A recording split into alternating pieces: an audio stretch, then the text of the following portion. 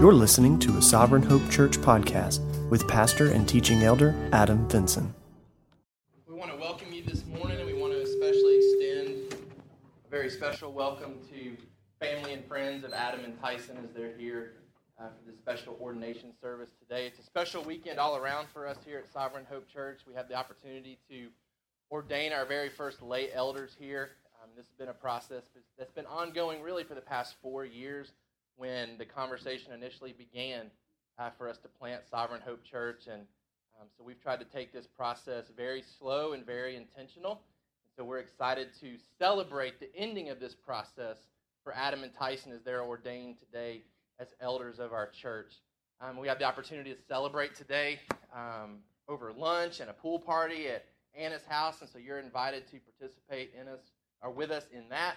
And then also, just as a reminder to our church family, we have the privilege and opportunity to serve our community tomorrow with the Memorial Day celebration. I invite you to participate, to sign up on the city if you haven't already done so.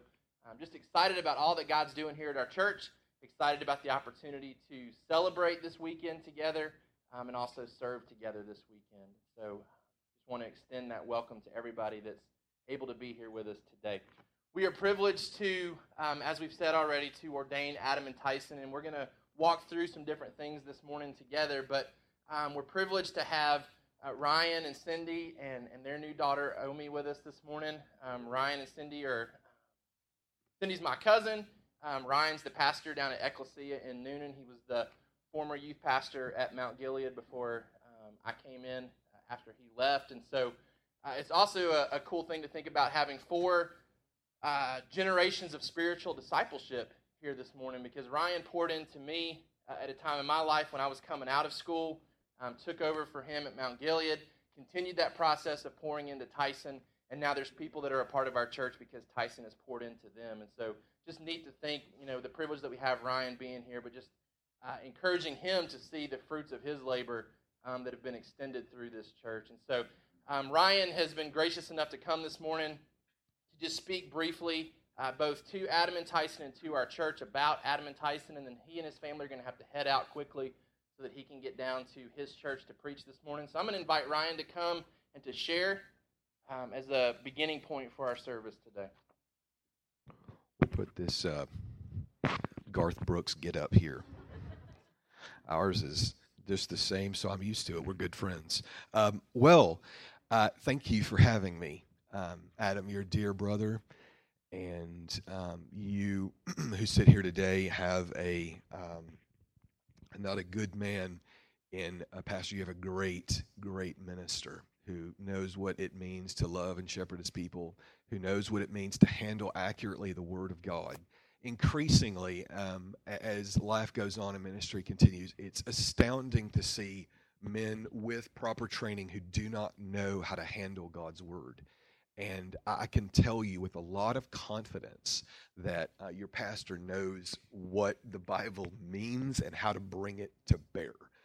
Adam has went, don't let Adam fool you. The truth is Adam has went from being anything that I would have poured into at once to being a peer theologically, obviously, and is someone who I go to and is teaching me at the moment through Romans. So you have a dear man here in your midst. Speaking of good men in your midst, and that would bring us to Tyson and Adam. So my job this morning is to do two things, is to speak directly to these men, and then to have the daunting challenge of speaking to you about them. And so what it's going to be is just kind of a really quick, informal look at their lives from my seat, as I've had the privilege of either being related to them or having Tyson come up in my youth group when he was in puberty. Well, there you go. I said it, right? And then yet up all the way through, and now, of course, having the privilege of seeing them at the most difficult of times, and that's early in the morning all the way through work, and see how they conduct themselves vocationally, professionally, in terms of all that. So let me just pray for us, if I can, as we open this up. Lord, we want to give you credit as a time where we can come and speak of men, it is so tempting to lose sight of you who give us any quality at all. And so we look to you this morning. We thank you for your grace to us. We thank you that you can give holy orders or ordination to men, that you can qualify them, that the church can look at them and place their hands on them, as it were, and say, go, shepherd well, live your life in a manner worthy of the gospel, be the first impression of Christ to all that you know, and make the world your church. So we pray, God, that you would be supreme today. That as we teach about this office, that we would not lose sight of our good shepherd, our great shepherd, and our supreme overseer, our Lord Jesus Christ. We pray these things in your good name. Amen. So a few things that I want to do. Adam is going to talk more thoroughly about, I think, biblical qualification and what it maybe looks like manifested here in your own location. For those of you who know anything about eldership at all, or church polity or church governance, who holds to sort of I guess we would have to call it a reformed view of what government looks like, you would know that we hold not congregationally in terms of a government, but men who are qualified according to Titus chapter 1, 1 Timothy chapter 3, and 1 Peter chapter 5, bring to bear the holy orders. That's what it is. So it's holy orders. It's government. We call it ordination, but that is what it is. You're being ordained. You have holy orders. I mean, this is a sacred moment for you to go and do your task. I'm just going to read one of those, and that's 1 Peter chapter 5, and then talk to you guys a little bit about these characters here today. Therefore, I exhort the elders among you as your fellow elder and witness of the sufferings of Christ, and as partaker also of the glory that is to be revealed. Shepherd the flock of God among you, exercising oversight not under compulsion, but voluntarily according to the will of God, and not for sordid gain, but with eagerness, nor yet as lording it over those allotted to your charge, but proving to be examples to the flock. And when the chief shepherd appears, you will receive your unfading crown of glory, which is the championing message and namesake of this church, as having its hope in the future coming of Christ. Gentlemen, that's a tall order. You have a tall order. If you go to a wedding ceremony and you think back there to the time where the Lord made two one flesh, you would think that a responsibility to come and love a woman like Christ loves the church is a tall order, and I'm here to tell you today that being an elder is an equally tall order. It is. And so my encouragement to you before I talk to these folks about you is that you keep your focus on the gospel. You're being ordained today to nothing else but gospel ministry. More than likely, your certificate, unless it's completely defunct, will say gospel ministry, gospel minister. And that's because we don't have holy orders for something that's detached from the gospel. And what's so sad about that is we have ordination certificates in boxes, on walls, or in offices all over America, and we have men who have forgotten gospel centrality. They are not gospel literate. They do not know what it means to personally forgive. They don't know what it means. They've forgotten what the gospel is. They don't know that it's the power of God in salvation. They can't give you a proper definition of what it is, as in death, burial, and resurrection. They can't bring substitution into the gospel and tell you that we've been delivered from death into life. And so I'm telling you, never, never forget the gospel.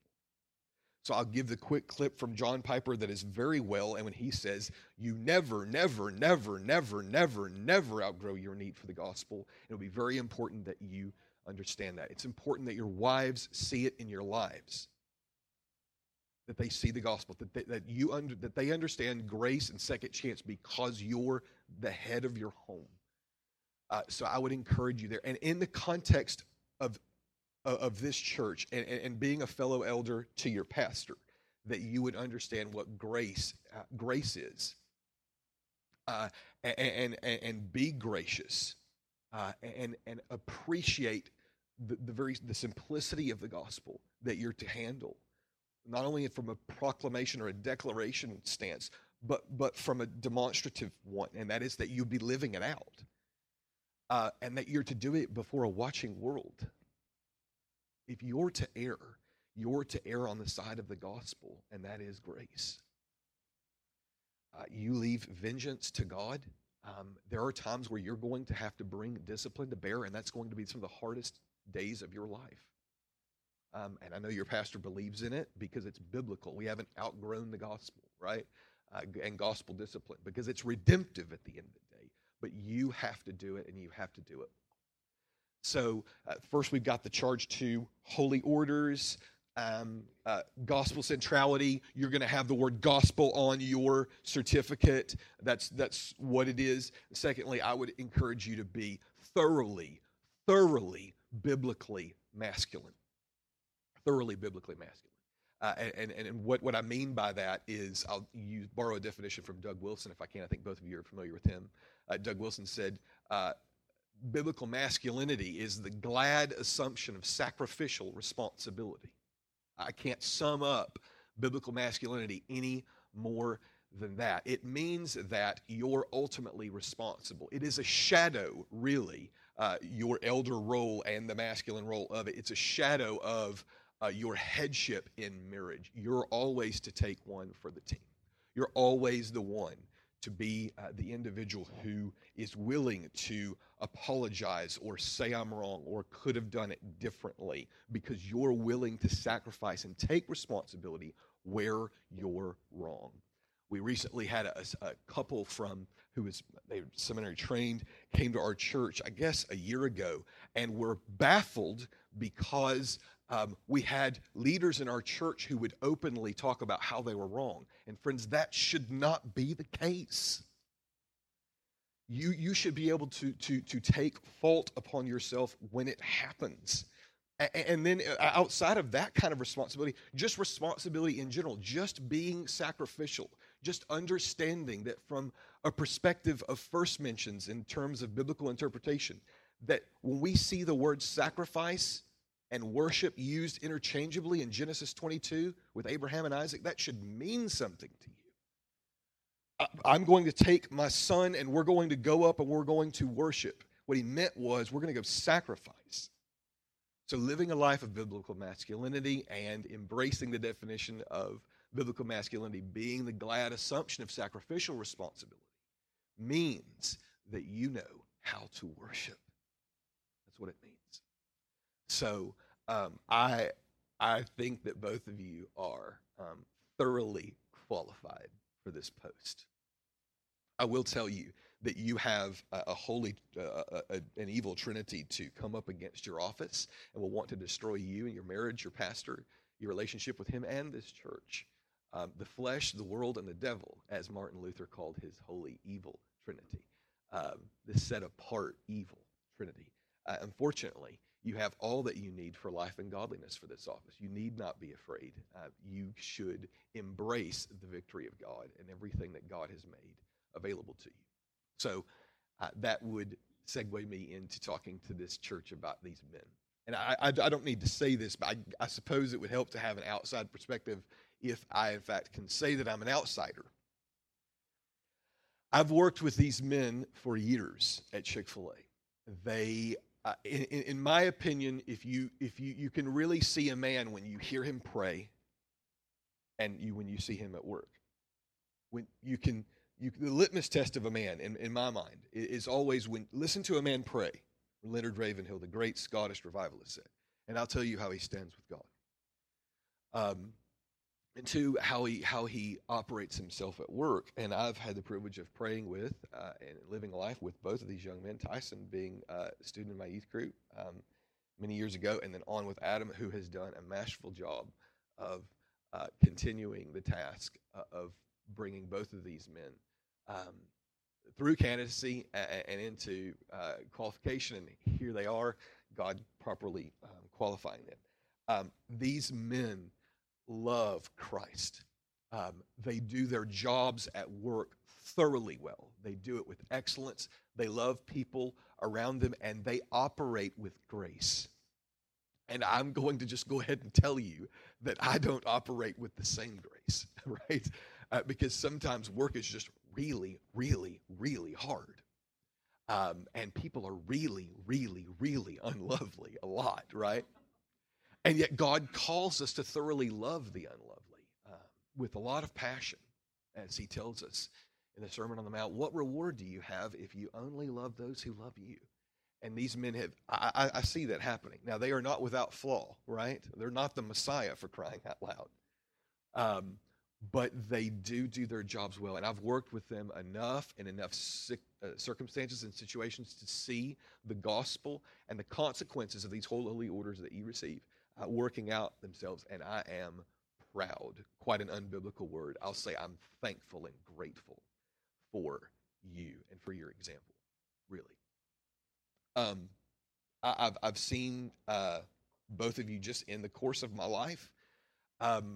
As Adam is the individual who I first hug when I get off that plane with my little girl, and we both just crying all each other like blubbering idiots, down to having Tyson walk into my office as a young 14-year-old, really struggling with some circumstances in his life, having come all the way from his house on foot and crying his eyeballs out, and us meeting there together and praying with Christ together, and sojourned with these men for a while, and telling you from my outside perspective, they are most definitely ready to do it. I think MacArthur said it well, Adam, and that is that the deaconry and the elder board, they really sort of qualify themselves in front of us, don't they? And it's our job just to kind of recognize what has already happened. So I will leave the blessing of Aaron on you when he says, "May the Lord bless you. May the Lord keep you. May the Lord make his face to shine upon you and give you peace." Thank you. I think it's worth asking the question, why are we doing an ordination? Why is an ordination necessary? What are the benefits of doing this? And a couple of reasons. One is to celebrate what the Holy Spirit and Christ has done in these two men's lives, but it's also an opportunity to appeal to the men in our church to see what has happened in these guys' lives and to pursue Christ as passionately in their own life. Because as we participate in this ordination this morning, this is not my hope. It's not that it's the last ordination service that takes place here at Sovereign Hope. I had the opportunity to go back and listen to my ordination service that took place just a little over 2 years ago when we were still meeting at the Freeman Sasser, and the external elders from Snowbird came down, and they even referenced the hope of being able to see Adam and Tyson ordained in the future. And my hope is that we will continue to see men raised up in our church that meet these qualifications, that have demonstrated faithfulness in their own life. And so today is an appeal to our men. It's a charge to our men that we need these type of individuals to continue to grow up in our church so that we can task them with this formal gospel ministry that we're doing so today. We're also following the pattern that we see in Scripture of public ordination. It's opportunity to externally affirm what's already taking place internally in these guys' lives. So the call has already been placed upon them, and they've already responded to that call. Today is an external opportunity for us to affirm that, and we see that being the pattern in Scripture. First, in Acts 13, we see Barnabas and Saul at that time, pulled out from the midst of that congregation and tasked to go with the gospel. And there was a formal service for that where the hands of the elders were placed upon those two men, and they were tasked formally with that opportunity. In 1 Timothy, Paul references back to Timothy's ordination at least 3 different times. In 1 Timothy chapter 4, verse 12, Paul says, "Let no one despise you for your youth, But set the believers an example in speech, in conduct, in love, in faith, in purity. Until I come, devote yourself to the public reading of Scripture, to exhortation, to teaching. Do not neglect the gift you have, which was given you by prophecy, when the council of elders laid their hands on you. So Paul encourages Timothy with his gospel responsibilities, and he reminds him of that day. He says, remember that day when the elders of your church laid their hands upon you and tasked you with this responsibility. He continues in 1 Timothy 5, verse 22. Do not be hasty in the laying on of hands, nor take part in the sins of others. Keep yourself pure. So there's also the responsibility on the church to not be hasty in this process. And in all of the efforts leading up to planting Sovereign Hope, and then even in that first 2 years as we were looking at what other churches were doing, one thing that concerned me greatly was how hasty other churches were in affirming elder leadership. It was almost seen as a necessity. We've got to find a few men that can be elders with the lead pastor, and they were picking and choosing men that maybe had not demonstrated a long enough time of faithfulness to warrant that type of office.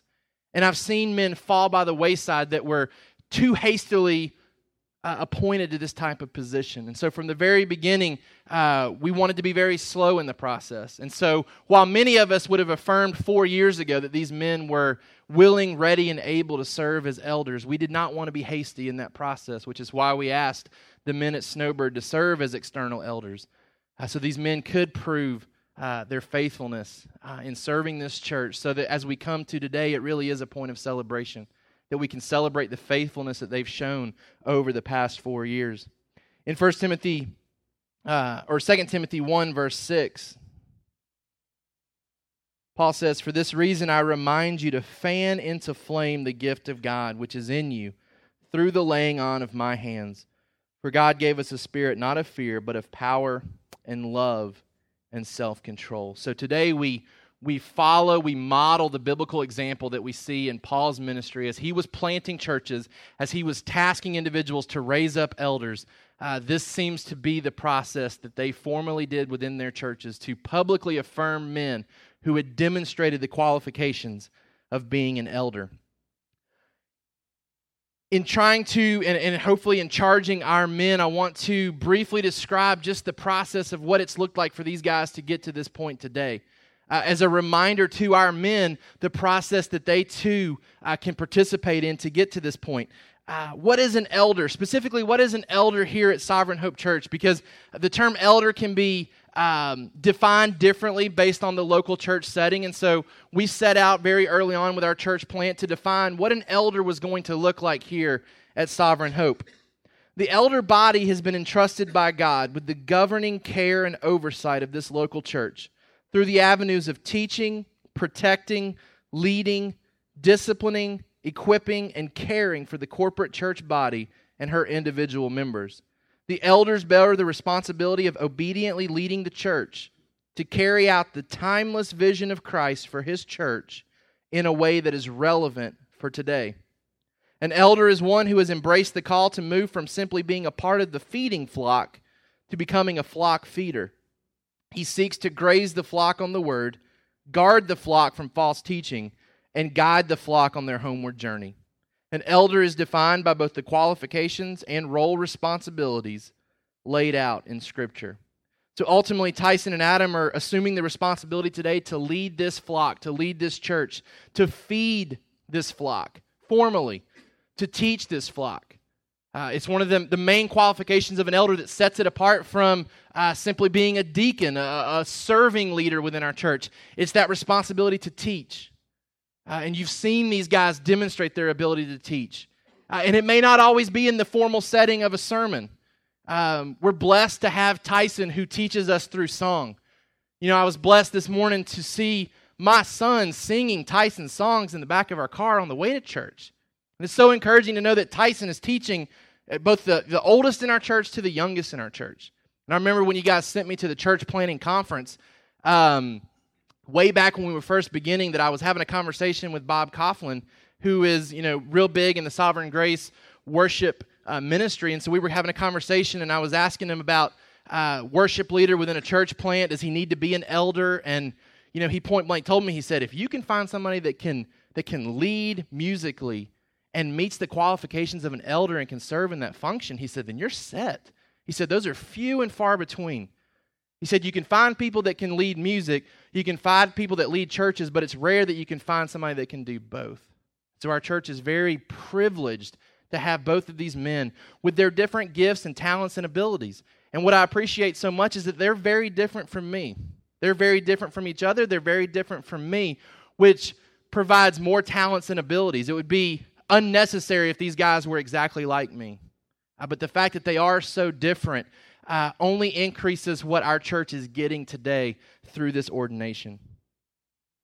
Who's qualified to be an elder? A person desiring the position of elder must first meet the qualifications of 1 Timothy 3 and Titus 1. In addition, elders are to be male covenant members who subscribe to the statement of faith here at Sovereign Hope Church and are actively serving within this local church ministry.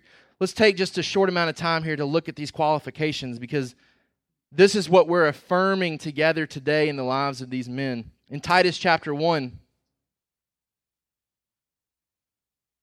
verse 5, this is why I left you in Crete, Paul talking to Titus, so that you might put what remained into order and appoint elders in every town as I directed you. If anyone is above reproach, the husband of one wife, and his children are believers and not open to the charge of debauchery or insubordination. For an overseer as God's steward must be above reproach. He must not be arrogant or quick-tempered or a drunkard or violent or greedy for gain, but hospitable, a lover of good, self-controlled, upright, holy, and disciplined. He must hold firm to the trustworthy word as taught, so that he may be able to give instruction in sound doctrine, and also to rebuke those who contradict it. And then in 1 Timothy chapter 3, verse 1, the saying is trustworthy. If anyone aspires to the office of overseer, he desires a noble task. Therefore, an overseer must be above reproach, the husband of one wife, sober-minded, self-controlled, respectable, hospitable, able to teach, not a drunkard, not violent, but gentle, not quarrelsome, not a lover of money. He must manage his own household well with all dignity, keeping his children submissive. For if someone does not know how to manage his own household, how will he care for God's church? He must not be a recent convert, or he may become puffed up with conceit and fall into the condemnation of the devil. Moreover, he must be well thought of by outsiders, so that he may not fall into disgrace, into a snare of the devil. Paul gives these qualifications, and I believe that these men overwhelmingly meet these qualifications. And I know you guys believe that as well.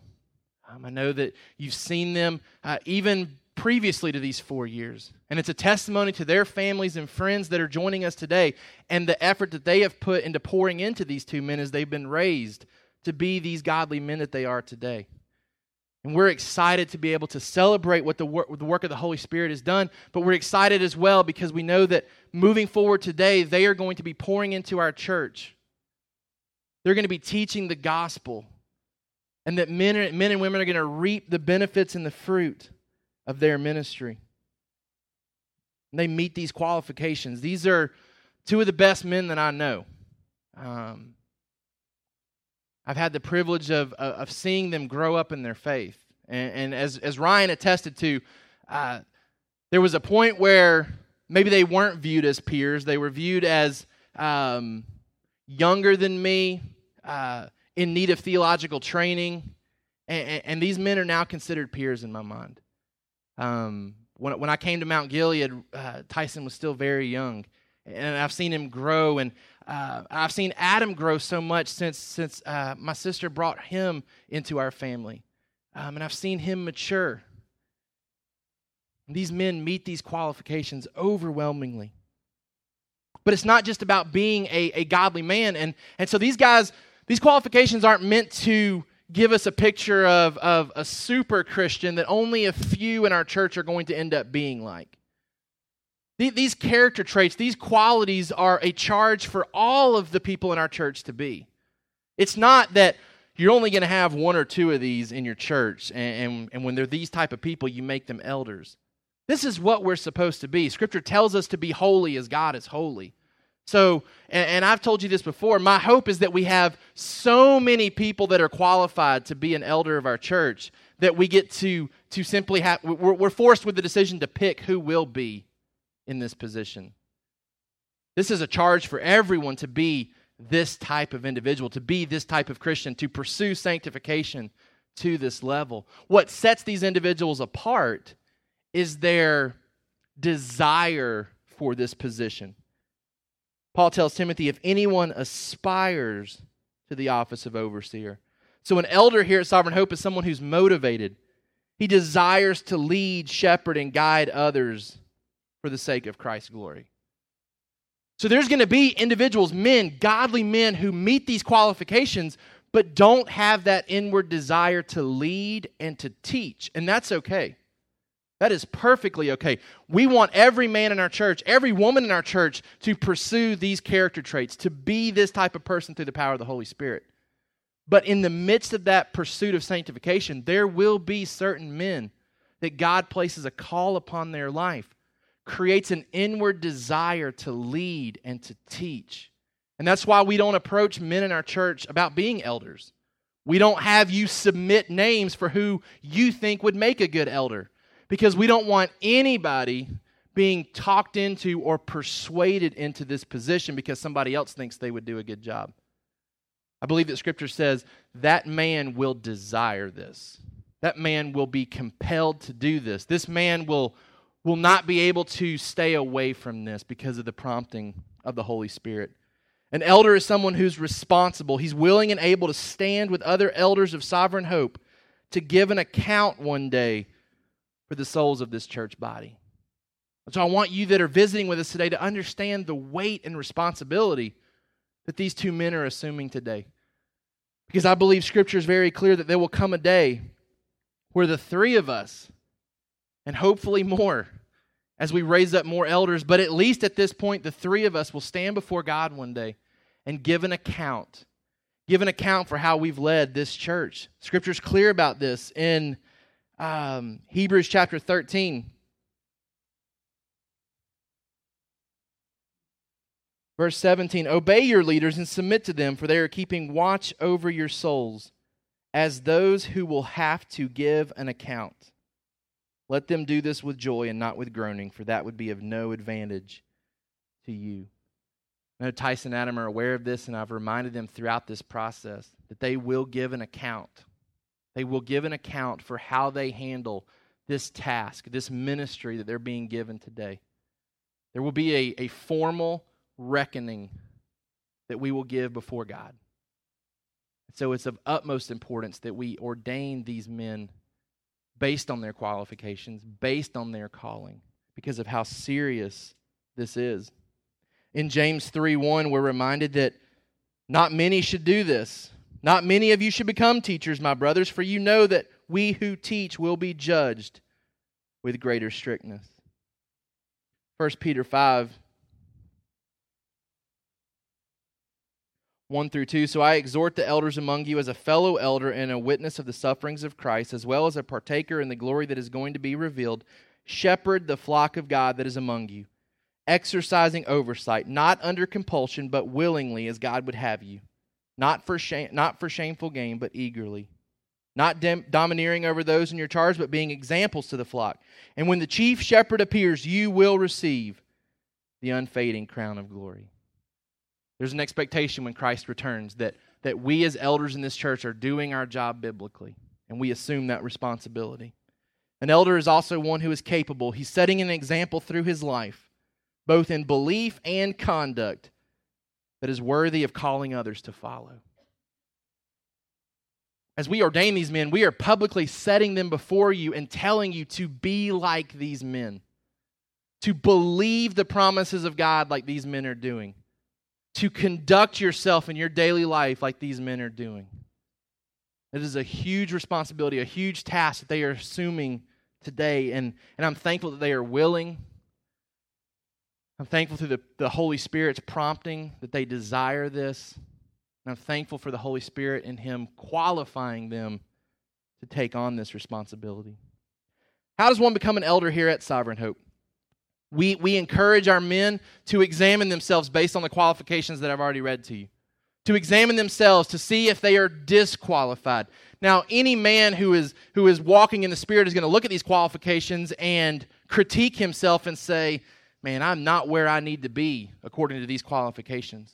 And so we never expect a man to look at these and say, I have arrived spiritually. I am all of these things. I am qualified.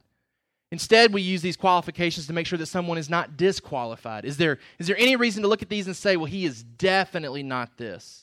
So we encourage our men to constantly examine themselves against these qualifications. And as they see that while they want to grow, that they are pursuing these things, if that desire exists, for them to come to the elders of our church and express that desire to pursue ordination as an elder. When that expression is made by an individual in our church, there's an evaluation process by the elders. And so as Adam and Tyson expressed this desire, there was affirmation from me that I believed that they were qualified.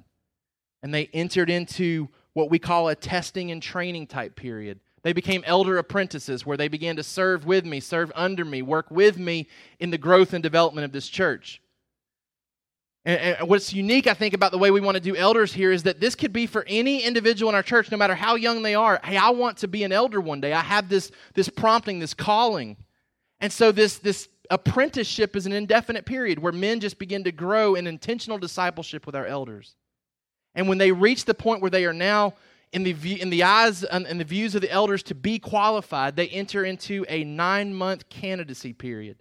And that's where you begin to see them, or you will begin to see them in the future, preach before the church to demonstrate their calling, their desire to lead this church. And Adam and Tyson did that. We formally introduced them to you last year, said that we're doing this for 9 months. You're going to see them preaching. You're going to see them teaching. You're going to see them assuming more and more responsibility. And at the end of that testing period, we had the examination process where we brought you guys in, gave you opportunities to ask questions. So after 8 months, we begin this final month stretch where anybody that has any reason to think that these men are not qualified, we're invited to come and express those things. And obviously, overwhelmingly, everyone in our church affirms these men as being qualified, ready, and able to lead our church. And they begin that service now after confirmation today. Expectations for them moving forward, we expect them to be lovers of the word and lovers of the church. An elder is one who leads the church based on guidance from the word. He is to pursue doctrinal stability within his teaching and counseling by his own personal study. He is to always be ready to teach, and he is to protect the flock from any variance of the apostles' teaching that the church is founded upon. So these men, their growth and knowledge about God's word does not stop today.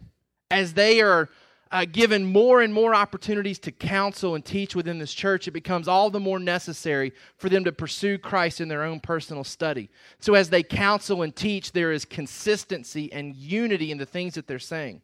I've told you guys before, I never want to stand up here, teach something, and then 2 years later have to change it. Say, oh, after further study, I don't see things that way anymore.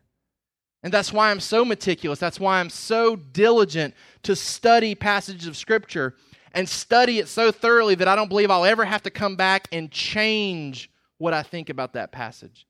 And these men are tasked with that responsibility to love the Word in such a way that they're consistent and unified in the things that they're telling you as a church family. As they counsel you and shepherd your hearts, there needs to be consistency and unity, both in what you're hearing from your lead shepherd, but also what you continue to hear from them moving forward.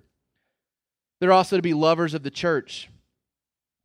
They're to demonstrate their love for the church through personal discipling relationships, through a mission-minded and hospitable schedule, through regular prayer and intercession, and through care and discipline for the members of Sovereign Hope.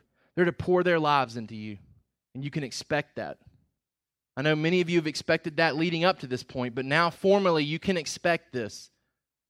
You can expect them to pour everything they have into this church. They've assumed that responsibility today.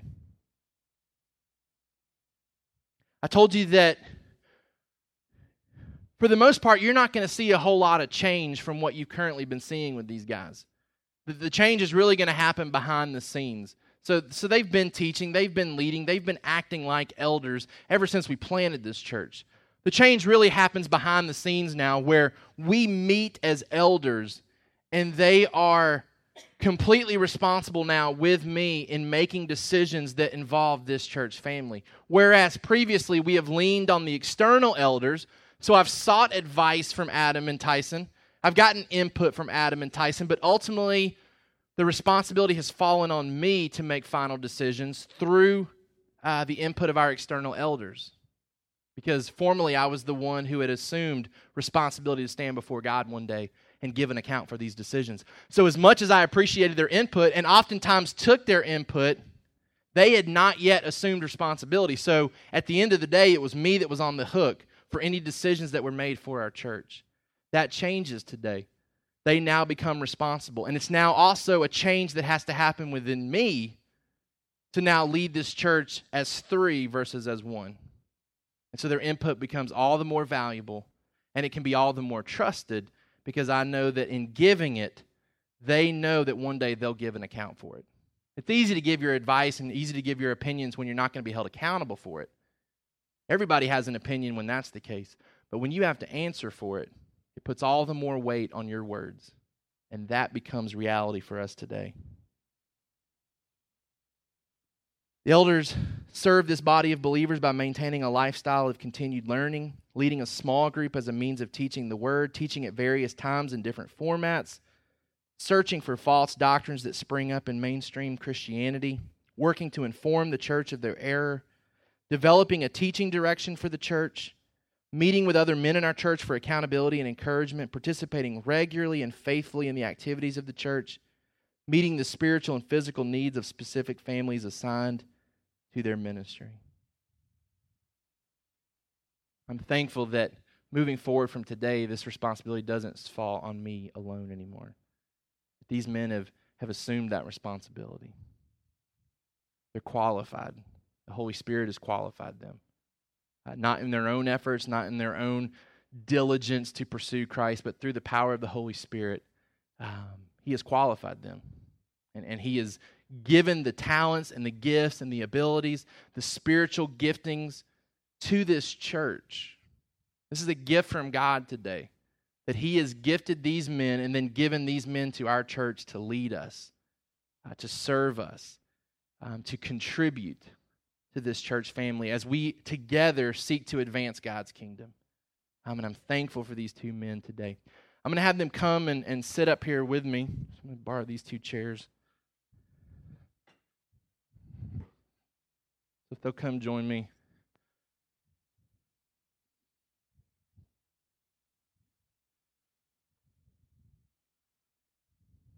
I'm going to have their wives join them here in just a minute.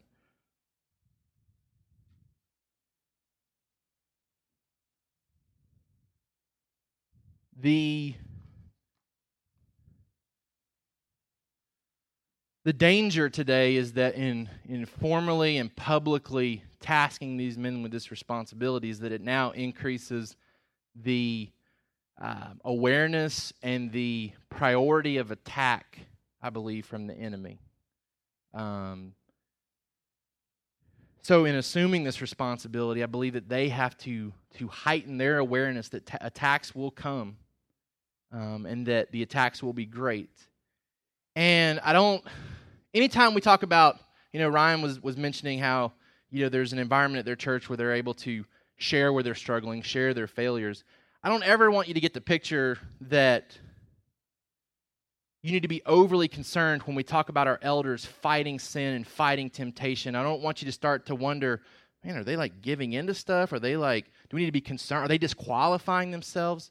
When we talk about fighting, and I'm blessed to be in accountability with these guys. When we talk about fighting, we want to be proactive. We want to recognize that if I just allow myself to go, if I'm not consistent and diligent to walk in the Spirit, my flesh will rear its head.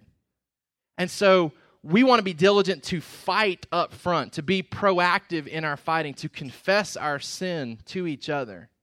And we want to fight against temptation. And just because we're elders doesn't mean that we don't encounter temptation. But we want to be extremely careful and guarded because we recognize that the attacks are great. And so my challenge to both of you guys is that while you're qualified with what Scripture says, is that you can also disqualify yourself. And in thinking about this, there's been many people that have been ordained, and there's been many people that have disqualified themselves from their ordination. And you rarely, maybe ever, have somebody step down because they stop being hospitable, right? Like nobody ever resigns and says, I'm here to confess to you that I'm not hospitable, and so I'm having to resign from being your pastor. Maybe we should have more that do that, but that is rare. I've never heard of that. When you do see men that have disqualified themselves from the ministry, it usually involves a sexual failure or a financial failure.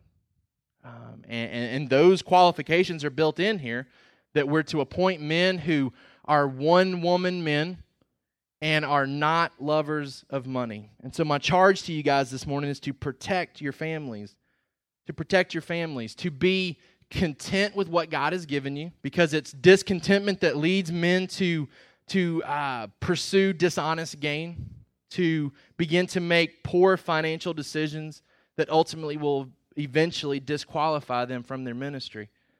To protect your family financially, to make good, smart financial decisions, to seek wisdom and counsel when maybe there is some type of financial struggle, to not assume that responsibility on your own. While I want to continue to ordain people in our church, I never want to have to stand here and describe and relate to our church that someone has disqualified themselves from their ordination. In addition, to protect your family, to protect your wife and your marriage relationship from sexual failure, to guard your time, to guard yourselves from your flesh, to know and to reckon and to yield yourself to the things that we've been learning about in Romans.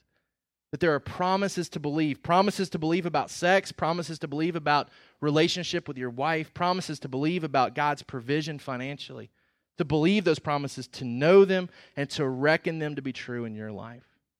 And then to yield yourselves to righteous purposes. Protect your families. Don't disqualify yourselves. Recognize that the attacks are going to be great. The temptation is going to be greater. And you still have the responsibility through the power of the Holy Spirit to qualify yourself in this area day after day. Secondly, to fulfill your ministry. 2 Timothy 4, 1-5.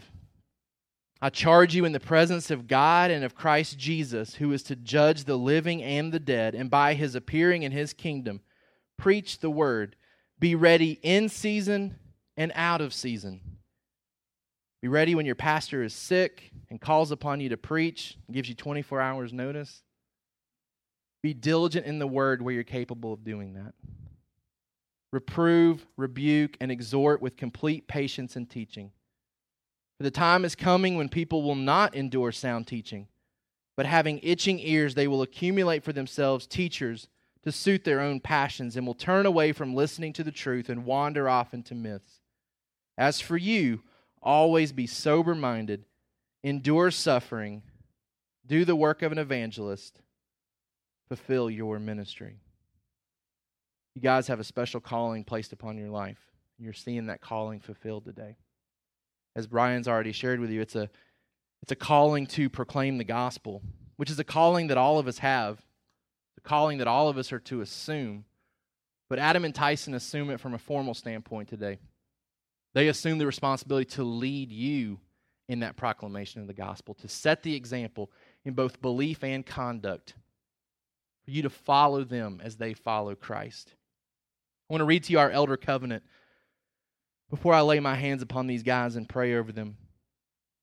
As elders of Sovereign Hope Church, we affirm this covenant with one another by God's grace for the good of Christ's church and ultimately for God's glory. As shepherds and overseers of this local church, we embrace the trust given to us by God to govern, protect, lead, teach, equip, and care for the corporate church body and her individual members by seeking to perform the following duties. Number 1, to be willing to stand with the other elders and give an account on Judgment Day for souls in our church. Number 2, to be the type person that people need to obey and want to obey. Number 3, to lead and guide the church with other elders in a direction that is biblically based and Christ exalting. Number 4, to pursue doctrinal stability in the areas that Scripture is clear and handle the word rightly in all matters of life, whether through public proclamation, private counsel, or exemplary lifestyle. Number 5, to be ready to teach at any given time as a minister of the word. Number 6, to protect the church from false teachings and ensure that she is instead fed the word in a clear, unadulterated manner. Number 7, to be pursuing discipleship, mentorship type relationships within the church. Number 8, to participate regularly and faithfully in the activities of the church. Number 9, to be actively hospitable with your weak. Number 10, to pray earnestly for the sanctification of individual members and the overall health of the church's growth and mission. Number 11, to equip the members of this church for the work of the ministry. Number 12, to join other elders in pursuing deep, meaningful relationships within the elder body and striving to encourage, protect, and provide for one another as we shepherd together to serve as an example to the flock. And lastly, to join members in fulfilling the obligations of church membership stated in our church member covenant. Do you guys agree to that this morning? I'm going to invite their wives to come and stand with them.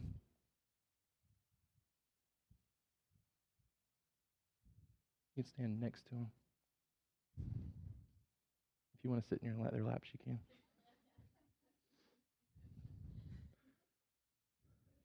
And following with the example in Scripture, we're going to pray over these guys and commission them this morning publicly, formally, to something that they're already doing, something they're already qualified to do. But today they assume that responsibility fully to lead this church in the way that God has called them to. Father, we praise you and thank you for these two men. And Father, I thank you for just the sovereignty that you've demonstrated in bringing these two men into my life. Father, as I look back on circumstances and situations, I know it would have been very easy for choices and decisions to be made that would have caused us to never cross paths. And God, there's been opportunities and times where we could have separated over the past few years, where we could have gone in different directions and continued to do ministry. But Father, I'm thankful that you have intertwined our hearts where we have a desire to not only serve you, but to serve you together. So Father, I'm thankful for their hearts. I'm thankful for the wide variety of talents and abilities and giftings that you've bestowed upon these men.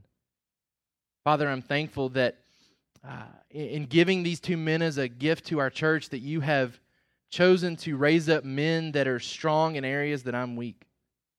And Father, I'm thankful that our church becomes healthier because these men are now established as leaders of our church. So God, I'm thankful that you've never designed it or set it to where one man was supposed to fulfill all these responsibilities. Because God, we know that there's really no one that's capable of doing that. That you've chosen to give different gifts and abilities to different individuals so that we have to rely on each other as we ultimately submit ourselves to you. Father, I pray that you would continue to lead these men through your Holy Spirit to protect their families. God, I pray that you would equip them, guide them, give them the wisdom they need as they raise up their children. Father, I pray that they would temper their discipline with grace. Father, that they would be an accurate picture of you as father to their children. God, I pray that you would give them the grace they need in shepherding their wives.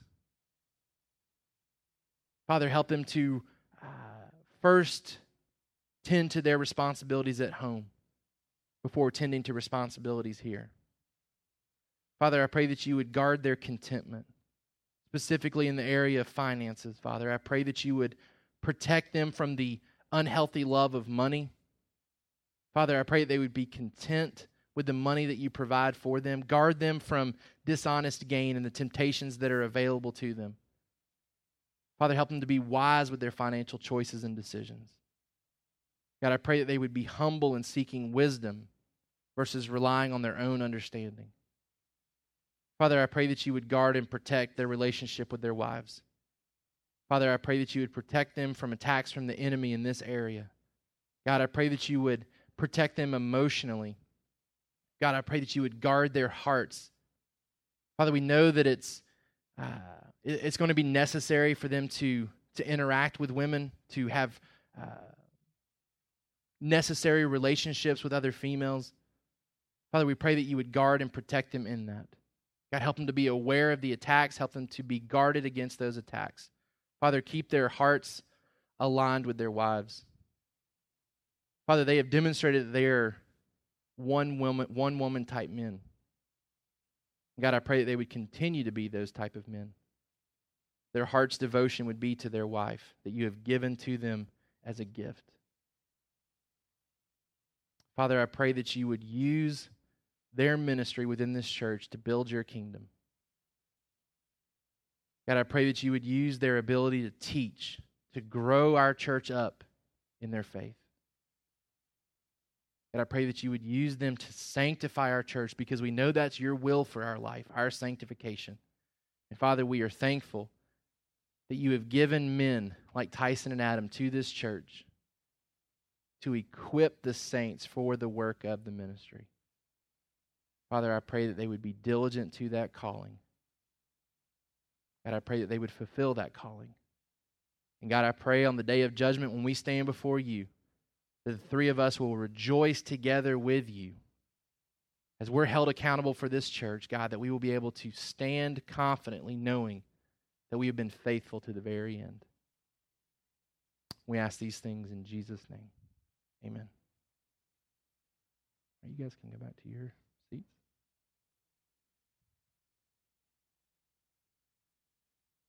As we prepare to leave today, I want to encourage you as a church family to continue to pray for these guys, to encourage these guys. The enemy loves to attack through the means of discouragement. And so I pray that you would pray for these guys, that you would actively seek to encourage these men, to encourage their wives. Their wives are committing to give up their husbands to this task as well. There's many a night where these men are fulfilling responsibilities for this church because of this task, where they would be, they would have every right to be at home with their families, and they're sacrificing that time to do the work of the ministry, to lead this church, and so their wives are necessarily giving up parts of their husband today as well for this task, and so be in prayer for their wives, encourage their wives as they willingly, in an effort to serve our church, sacrifice time with their husbands so that this church can be led properly. So I encourage you with that this morning as well. Let's pray together. God, we do thank you. We celebrate this morning. We're so thankful for your grace and mercy in our life. Father, we pray that you would continue to use us, continue to use us to further your kingdom. We thank you for this church. I thank you so much for each and every individual that makes up our church family. God, I'm thankful for the work that you're doing in their life. I pray that you would continue that work as we wait for you to return. Father, we anticipate that day. We look forward to that day. I pray that our hope would be in that day. Not in anything this world has to offer, but hope in the world that is to come, where we get to join side by side with you. We ask these things in Jesus' name.